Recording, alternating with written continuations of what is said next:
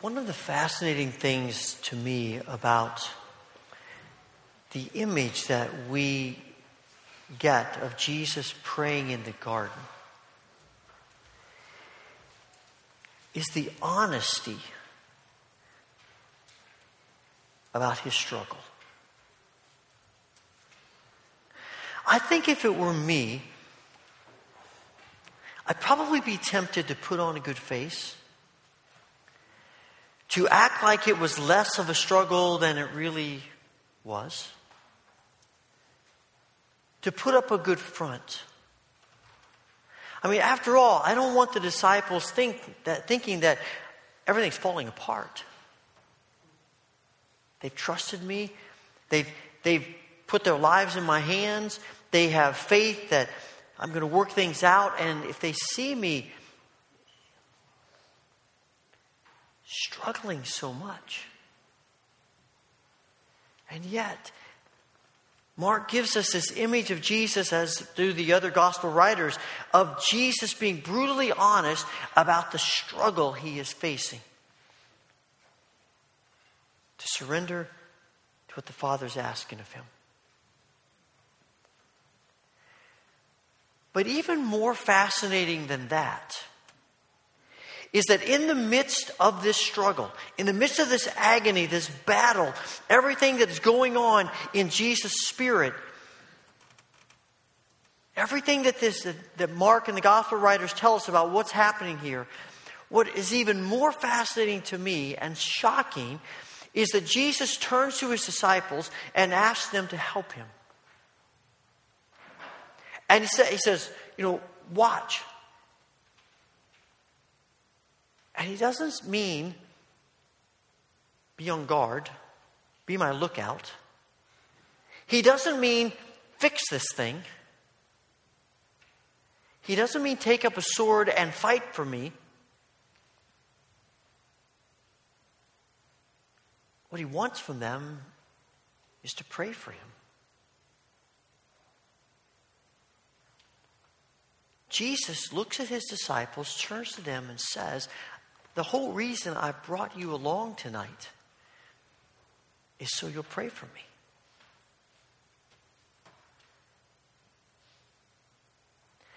That astounds me because we tend to have a difficult time asking people to pray for us. Maybe in the most cursory of ways. But we struggle to really want people to be this kind of brutally honest with people that they will pray for us. I suspect one of the reasons we struggle with that is we, especially in the West, in America, we've been taught that maturity and spirituality is directly connected to independence. You got to do it on your own. It's a sign of weakness if you have to ask for somebody to help you. The really spiritually mature people are the ones who don't need help from anyone else. That's the whole point. You're spiritually mature enough and strong enough that you can march through this together. Just me and God, that's all we need. And Jesus seems to imply that's untrue. I wonder sometimes if one of the reasons we hesitate to ask for help, ask people to pray for us, is there is a sense that we feel that our struggles, our burdens are less important than some of the other things that other people are going through. And as we measure things in the world, certainly there are things that may seem more monumental than the stuff that we're going through. But the reality is, if it's a burden to us, if it's a struggle for us, it's important. God cares about it. If we are burdened by it, if we are wrestling with it, then it is important to us. And the fact that other people may have a burden that may seem bigger than ours really has no bearing on the fact that we still need to deal with the stuff we're wrestling with. And we need help with that. Maybe Maybe it just simply has to do with wanting people to be mind readers about our struggles. We do that with relationships, right? I mean, we want someone in a relationship to know what we need without us telling them what we need. And then we get so disappointed when they can't read our minds and figure it out.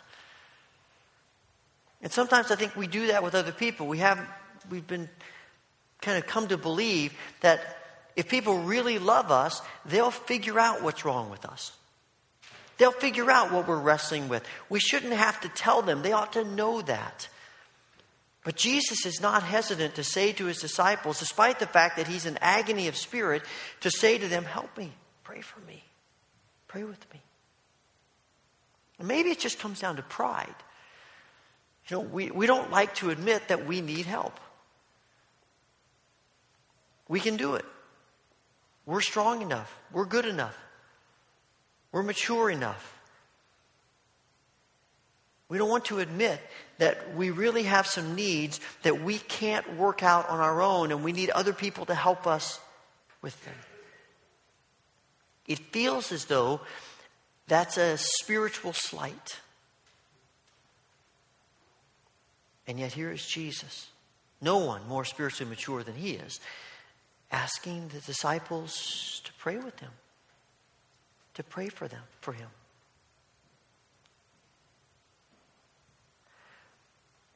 Maybe it's a matter of not recognizing, being unwilling to acknowledge the depths of our neediness. When pride gets in the way, we think we're strong enough, we're good enough, we can handle it, and we underestimate the depths of our needs.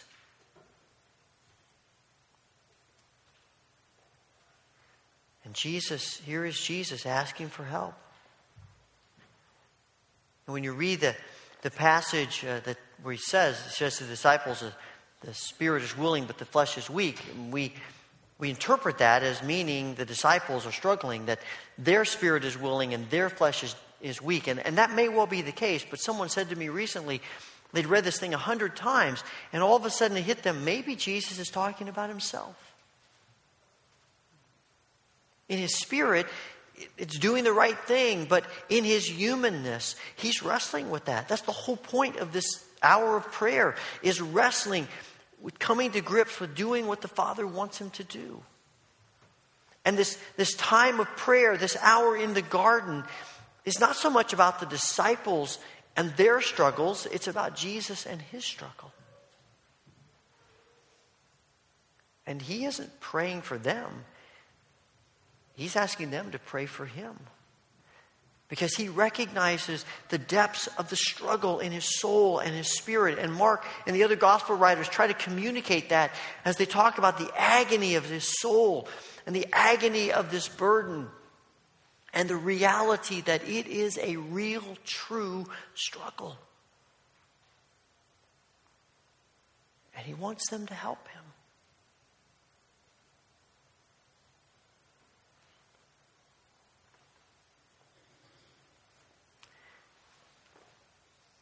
We have the capacity as the church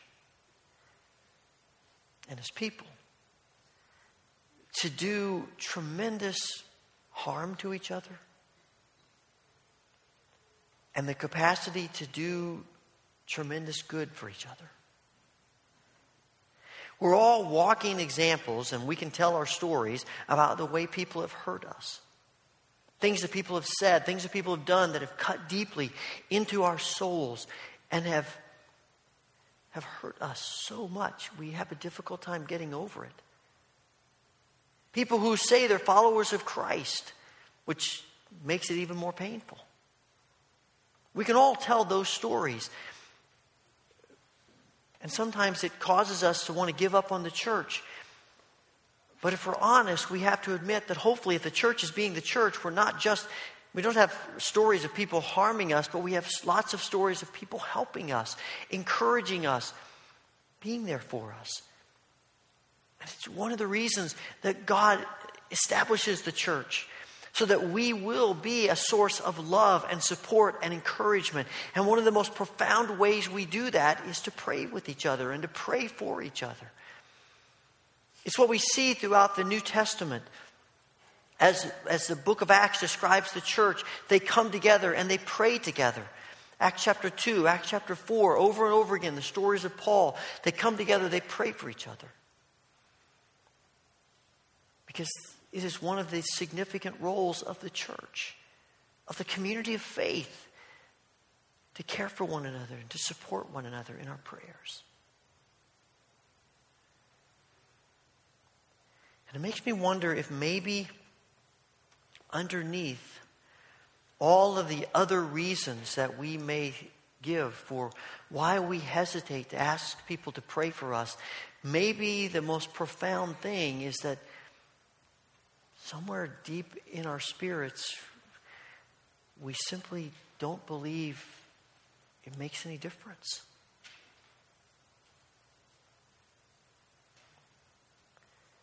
I mean, if we really believe someone can help us with something, we'll ask them. Especially if we're completely out of our depths. If you've got a problem, something in your house, you go find somebody who can help you. And we look for people who can help us who are experts about it. If you're having a struggle, if you're struggling in class, you go find the person who you know is getting it in class. If you've got a project at home you're working on and you get stuck, you go talk to someone who knows how to do these kinds of things. Which is probably one of the reasons why I don't get many calls for that. It's been 3 weeks that they've been working on the office remodel, and not once have the guys come over and said to me, "We're having an issue with something, could you come help us?" I mean, we can't figure out how to do this wiring correctly. Would you come show us what to do? Nobody has asked me. I'm a little offended by that, to be honest with you. Actually, I wouldn't want to work in an office that I wired. If I did, nothing would be plugged into the wall. I guarantee you that. I don't have a clue about those things. No one would ask me that. But there are people who know those things, and we do ask them. We go to them. And if we really believe that praying for each other makes a difference, we'll do it. We'll ask each other. We'll talk to each other. It does make a difference. I went through a period of time where I was sort of in the mindset that the primary reason we pray is for what God wants to do in us as we pray. That God changes us when we pray. And that's certainly a part of what prayer is about.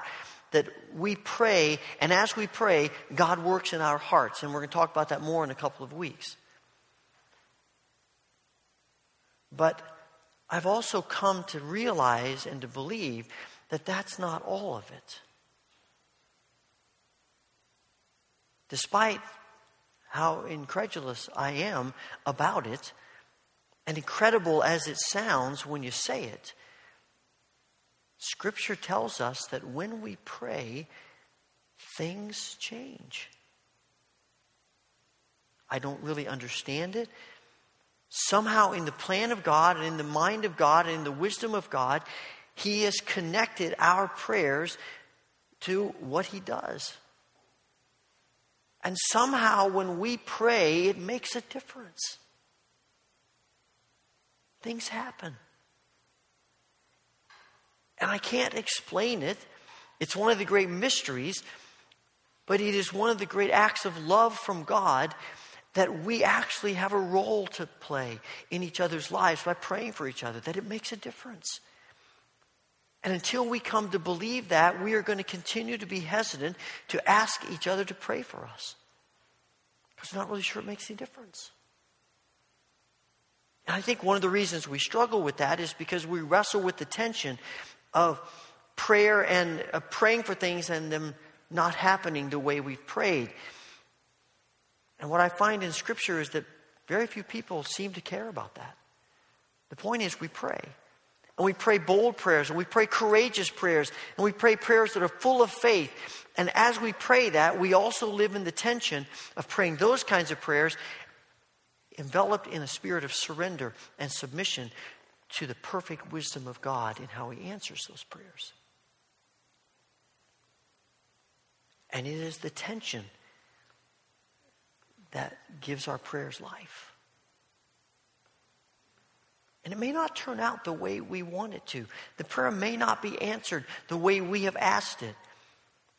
But we still ask it. And we believe. And we pray with boldness. And we pray with a spirit of courage that God will do what we want in the desires of our hearts and what we believe is good and right. And then we surrender it to His perfect love and will and wisdom. And we trust Him. But we have no reason really to trust, and we have no place to trust if we don't pray to begin with. And it is a step of faith to go to other people and to say, would you pray for me? And it becomes a great privilege of the church to be able to do that. And isn't it fascinating that Jesus, who is the spiritual strong man, asks His disciples, who are at that point the poster children for spiritual weakness in many ways. I mean, they're about to desert Him. Just a day or so before, they've been arguing and bickering with each other about who's the greatest in the kingdom. They don't seem to get it at all about what He's trying to do. And yet, He says, guys, pray for me. And the Apostle Paul does the same thing. The Apostle Paul, this man of great spiritual strength, writes to church after church after church with all of their struggles and all their problems. And he says to the Romans, pray for me. To the Ephesians, pray for me. To the Philippians, pray for me. To the Colossians, pray for me. To the Thessalonians, pray for me. Over and over and over again, pray for me. Because it's what the church does. It's what it means to live as community of faith. That we love each other enough, we care enough, we're invested in each other enough, that we pray for each other. And it starts with us being willing to humble ourselves and ask, would you pray for me?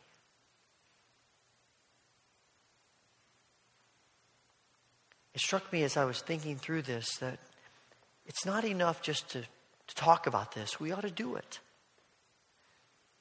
It's one of the reasons why on the Thursdays in Lent we are setting aside time for us to pray with each other and to pray for each other.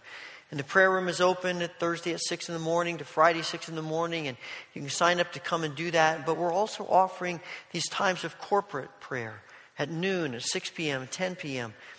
And in these moments where we sit around the table and we share communion with each other, and then we go into the prayer room and we pray with each other and we pray for each other. And we join our minds and our hearts together. And there is something about praying together that can encourage our faith and strengthen our resolve and help us to live a little bit differently than we did before we came. But we also want to provide the opportunity this morning to pray for each other. In a few moments, the elders and the pastors are going to come forward, and they're going to stand here behind the altar rail, and we're going to invite you to come and to give us the privilege of praying for you. It doesn't matter what the issue may be or why you want to come and have us pray. Maybe it's a physical need. Maybe it's a spiritual need. Maybe there's just some blockage of your spiritual life that you want, for which you want to be set free. Maybe it's a relationship that's broken and needs to be restored. Maybe it's something, someone you need to forgive. Maybe it's just wisdom for the future, and it doesn't matter.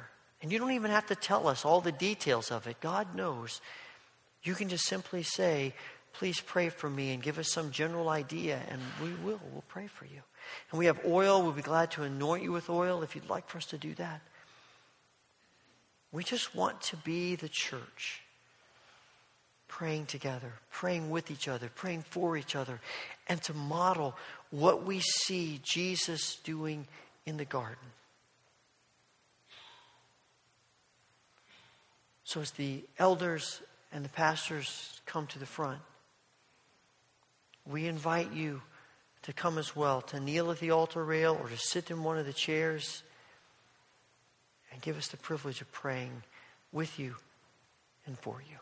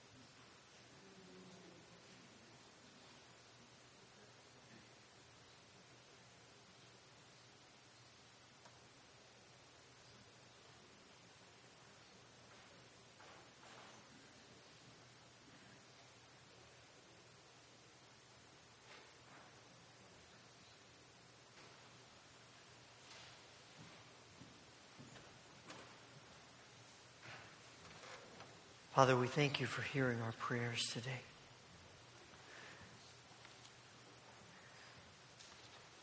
We thank you for caring so deeply about each of us. And thank you for the church, this place where we can come and we can pray for each other and be encouraged.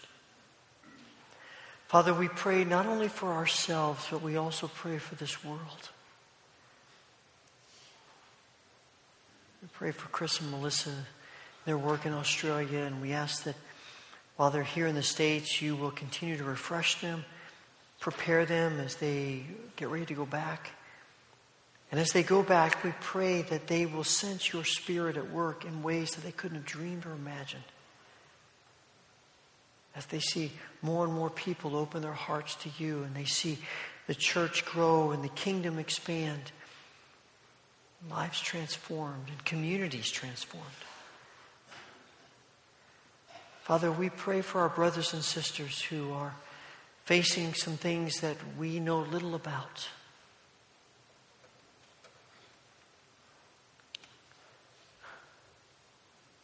Father, our hearts are burdened for the church in Egypt. It's hard to imagine the grief that the church there is feeling after these brothers and sisters, these Christians, have been murdered.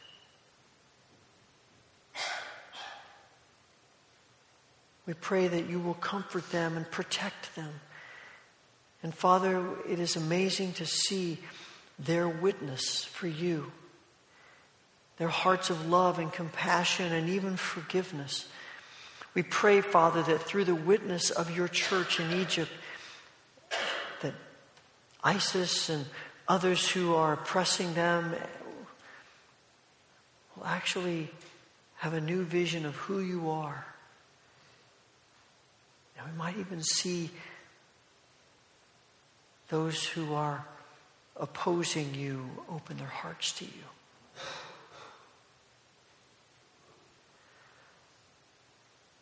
Father, we pray that you would help us to continue to move from self-centered living to Christ-centered living. Help us to continue to trust you as we walk in your ways, and help us to know your presence with us every moment of every day. Thank you again for hearing our prayers and for being actively involved in our lives. We ask all of this through Jesus Christ, our Lord, our Savior, and the one who teaches us the model for prayer, which we now pray together. Our Father, who art in heaven, hallowed be thy name. Thy kingdom come, thy will be done on earth as it is in heaven. Give us this day our daily bread, and forgive us our debts as we forgive our debtors. And lead us not into temptation, but deliver us from evil. For thine is the kingdom and the power and the glory forever.